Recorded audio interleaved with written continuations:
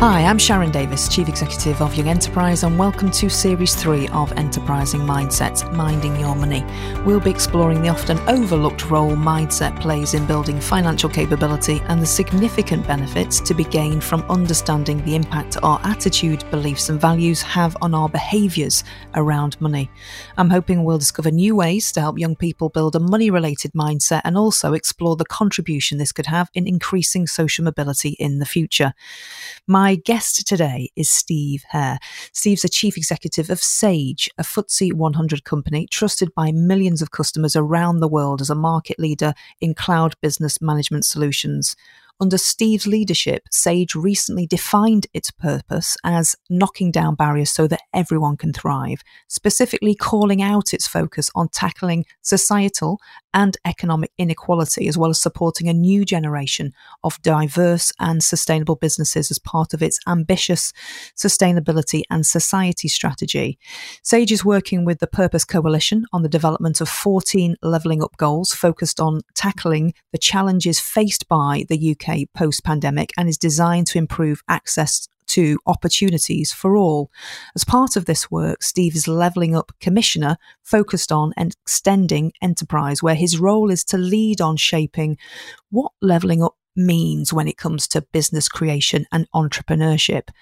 As head of Sage, Steve also sits on the World Business Council for Sustainable Development and is a commissioner for the Business for Tackling Inequality Commission, which aims to mobilise business action at scale to drive systemic transformation in support of prosperity for all. Steve, it's an absolute pleasure to welcome you to Minding Your Money. Sharon, it's good to meet you, and thanks very much for inviting me. Very much looking forward to the conversation. Now, I'm really keen to dive into the brilliant work that you're leading in the knocking down barriers so everyone can thrive call to action, which is so needed right now. But before we do that, it would be great if listeners could get to know you a little bit as a person. Now, we know our mindsets are often informed by our early experiences of the world around us. Lots of research says that our money habits and behaviours pretty much formed by the age of 7. So my first question, Steve, is who and what were your early memorable influences that informed your attitude and mindset around money?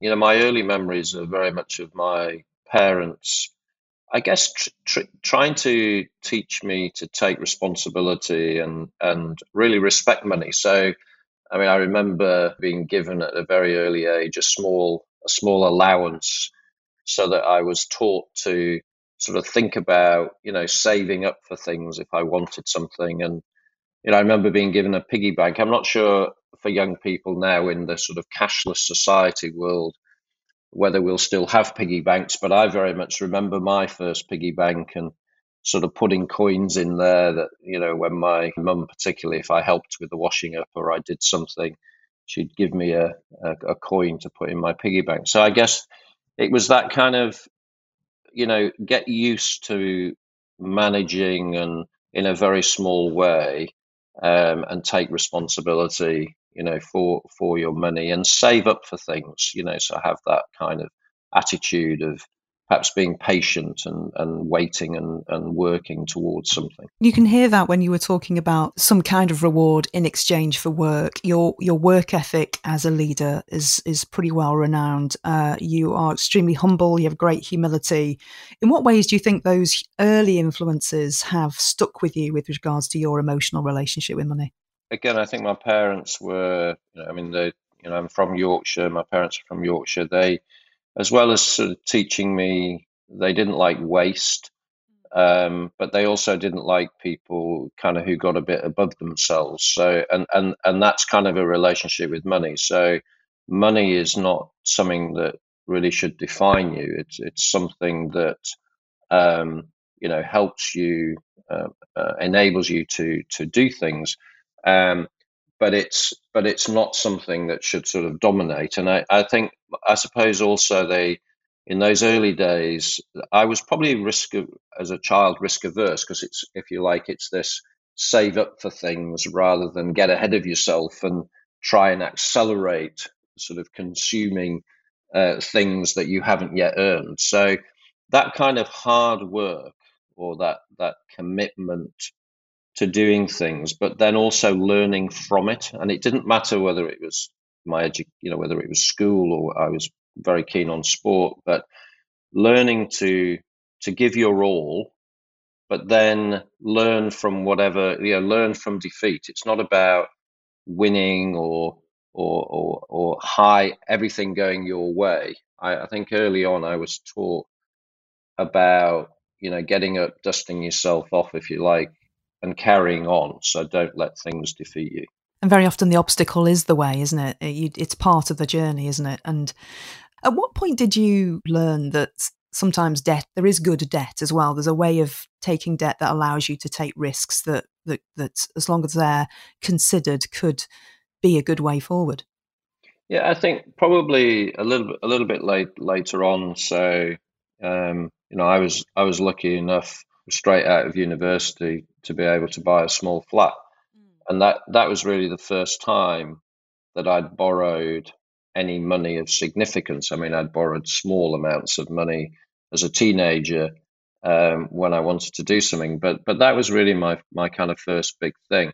Whilst it was a natural thing to do, it was something that I certainly, it was a big deal for me. It was a big deal to go to the bank and borrow money to do something which, would allow me to buy that flat.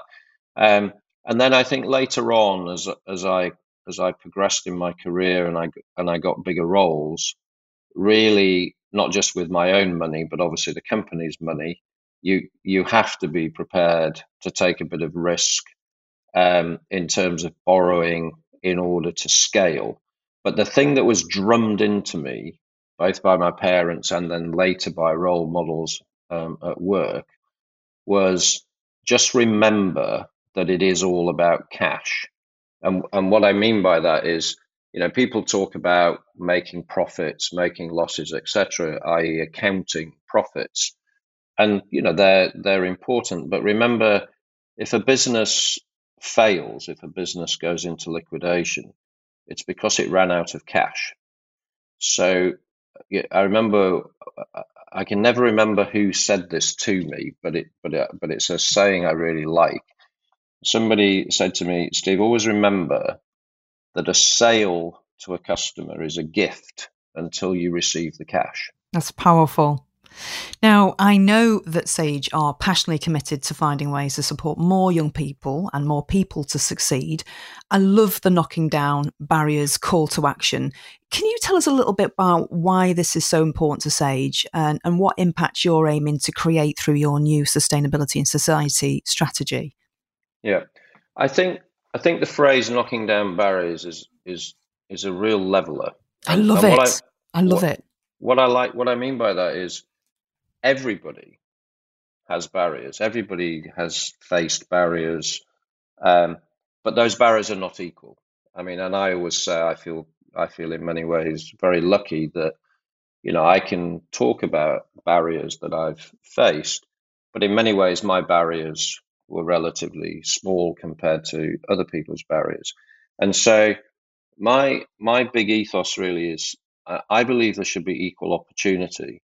Not everyone, that doesn't mean that everyone will thrive in the same way, which is why we have the phrase knocking down barriers so everyone can thrive, because it's about creating that opportunity and then ultimately as well helping to give people the confidence to then try and go after that opportunity. I believe that this is why mentoring and having people around you to help you give something a go is so important. When I think about my own life, there have been a number of times where things have not gone as I expected, but there was always somebody, that phrase I used earlier, there's always someone who helped me get up, dust myself off, and kind of said to me, go and give it another go, Steve. And there's so many areas in society where that access to people who can give you a bit of confidence. I mean, we've done a lot of research around people wanting to set up their own businesses. And what we find is usually 70% or so of people who are surveyed completely overestimate how much it costs to get going and just set up a business. They always overestimate how difficult and sort of costly it is to give it a go. And the other thing is the willingness to fail. You don't learn anything unless you get unexpected outcomes. And sometimes I think in the UK it's a bit frustrating. Our culture doesn't always encourage people to give it a go and then learn from your mistakes. I mean, we all make mistakes all the time. And I've been at this a long time. I learn stuff every day. And having that learning, curious mentality is so important. And you're right, it's that mindset, isn't it? It's that enterprising mindset, that growth mindset. But I suppose as well, there's it's a vicious circle, isn't it? Because I think one of your reports, I think it's the one that you did in partnership with the Entrepreneurship Network about the tackling economic inequality pillar of your strategy. One of the biggest barriers were confidence around finances, whether that's taking out loans or attitudes to risk. I mean, what's your view on how these barriers can be tackled in order to unleash the potential of entrepreneurs in our underserved communities?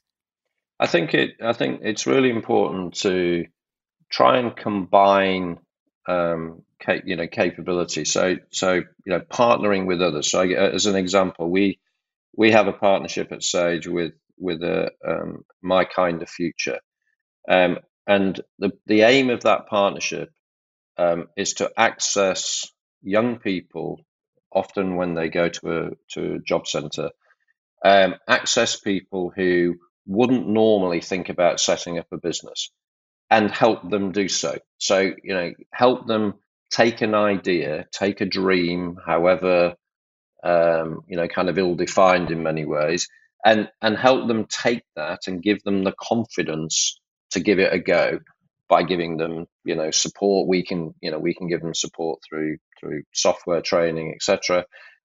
But also utilizing things like the enterprise allowance in order to get going and set up a business. And so we're things like that, and also digital inequality. Digital inequality is so frustrating.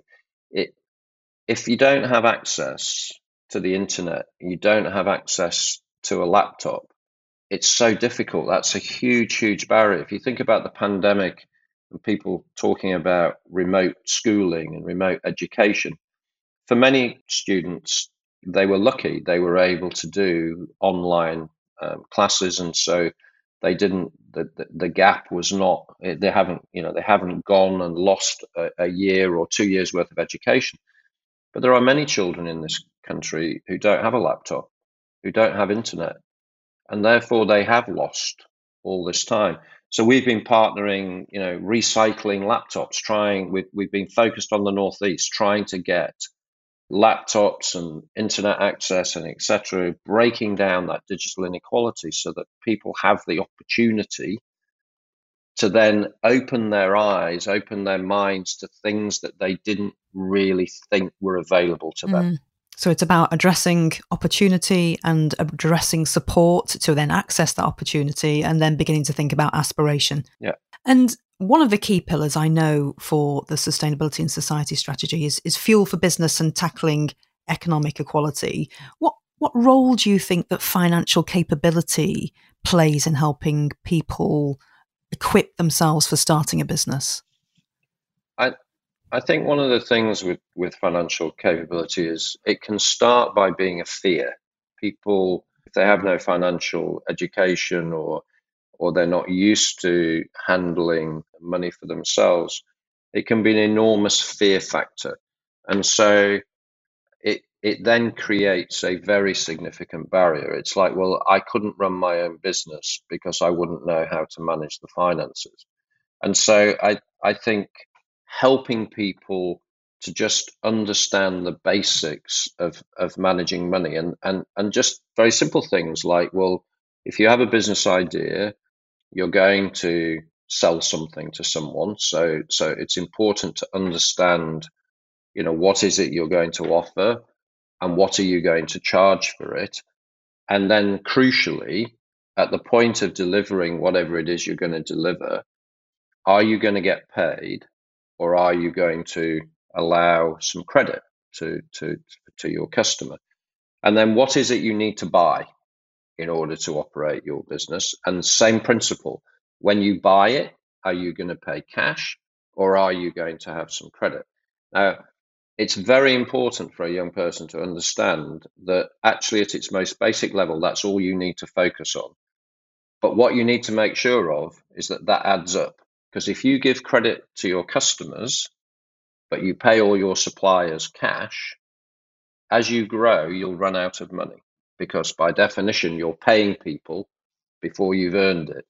And it's those simple things that if you're not used to it or somebody doesn't take the time to explain it to you, you can very quickly actually get into trouble, not because your business idea was bad, but because you didn't think about the monetary part of it. So it's a critical enabler, but because people fear it, it can also be a very large barrier.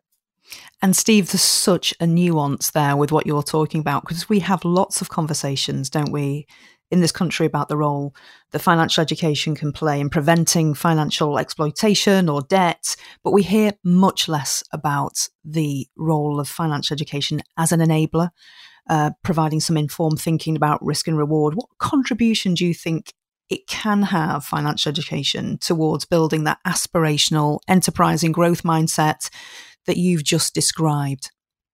I think in order to build a business or actually to in many ways to achieve anything in your life, you need to take risk.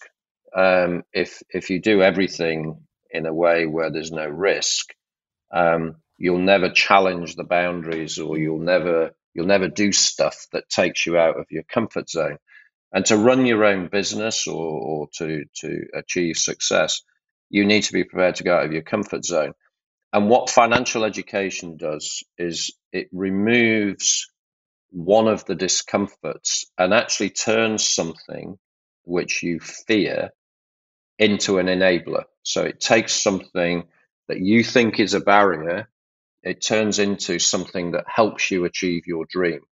And that actually is something that I often try and achieve more broadly. I think if you can look at something and think, wow, well, that's a big barrier, or indeed that's a weakness, how can I turn that into an opportunity? How can I turn that into a strength? And I think sometimes people think, oh, I need to go and I need to learn to be an accountant, or I need to do, weeks and weeks of financial training. I don't think that's the case at all. I just think you need to have this basic understanding of finances. And that's why we partner with a number of different organizations to try and give young people that access, and then have someone there as a mentor or as a coach, so that because you don't need that all the time, but what you do need is someone who, when you're right out of your comfort zone and you're not really sure what to do, having someone who gives you a bit of extra confidence is so important. I mean, I've been at this a long time. I still use a mentor today to give me confidence, or to give me someone I can just kick things around with. I mean, as I say, to be successful or to achieve anything, whether it be sport, business, any part of your life, you need to go out of your comfort zone. And if you don't have people supporting you, that can be quite a difficult thing to do. And listening to you there, you're constantly learning, you're using the information to inform what you're going to do next. That very much kind of an enterprising mindset, a growth mindset. When did you develop that, and how did you develop that? I've always been curious, sort of borderline nosy, I suppose.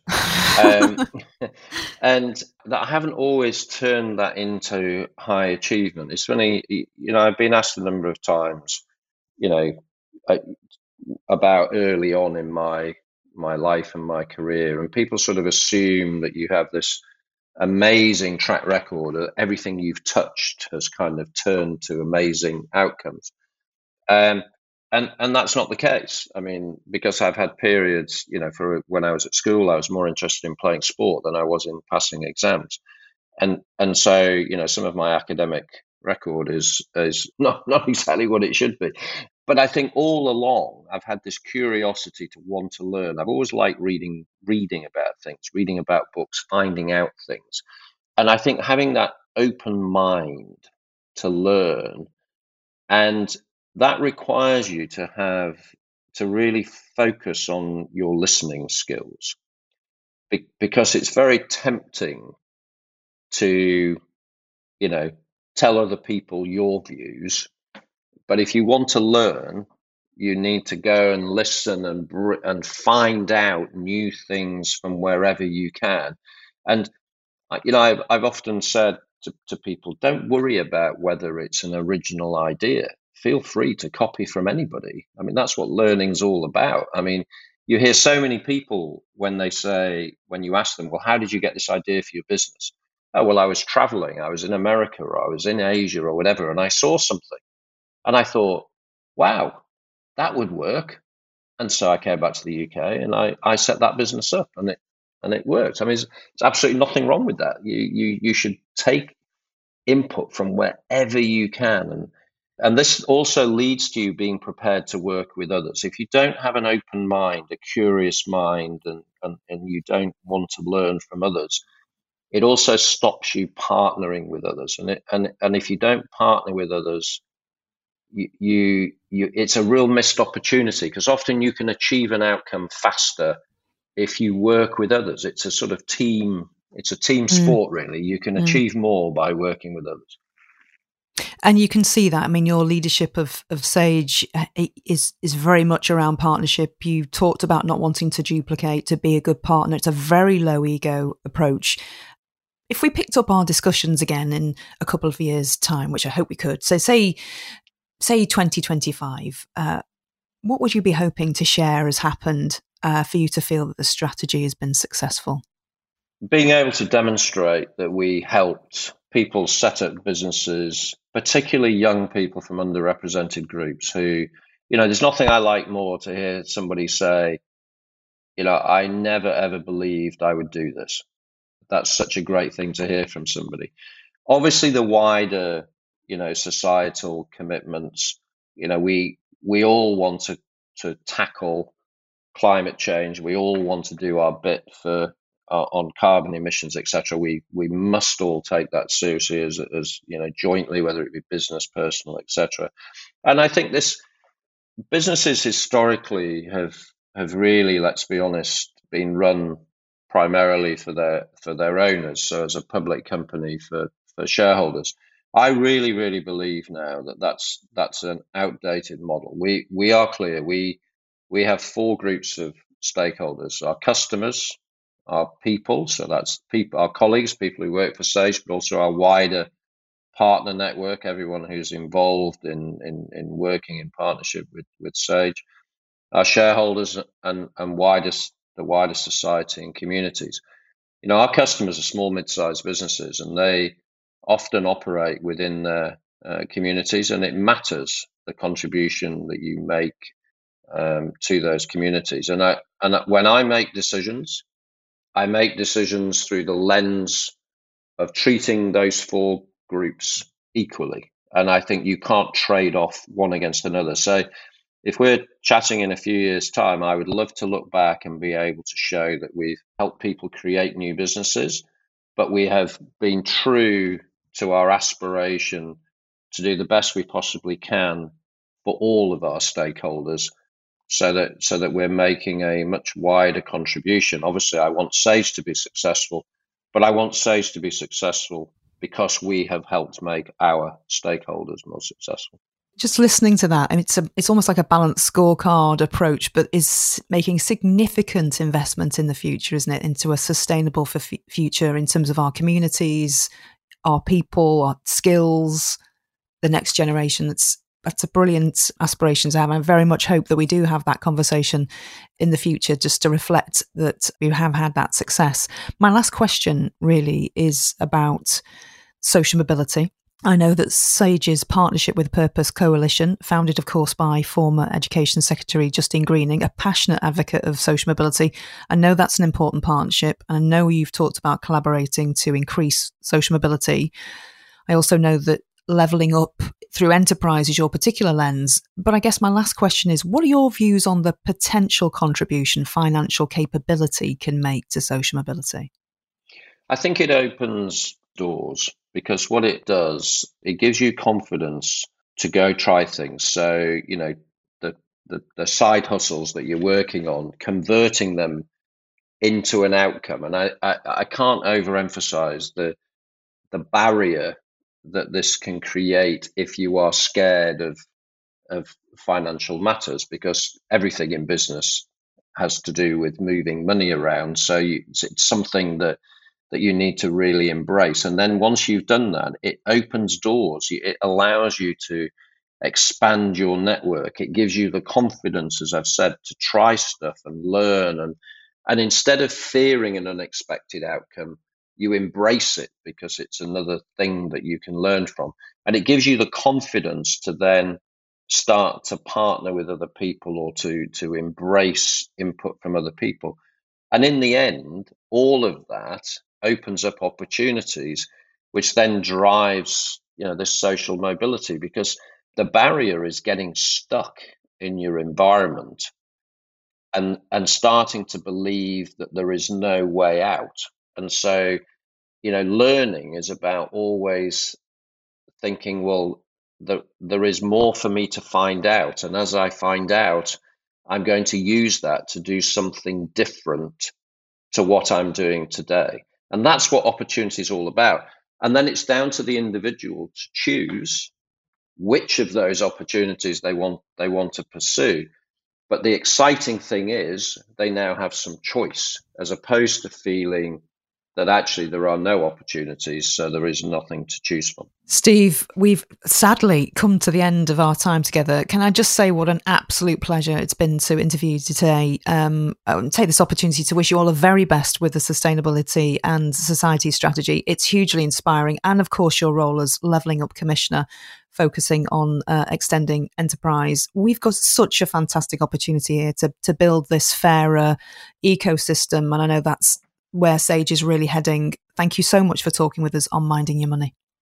Absolute pleasure, and I look forward to speaking to you again in a few years. Thanks to Steve for joining us on Enterprising Mindsets, Minding Your Money. To hear more interviews like this and access Series 1 and 2, please subscribe to Enterprising Mindsets on your favourite podcast service. We'd love you to leave us a review if possible too. Thank you for listening.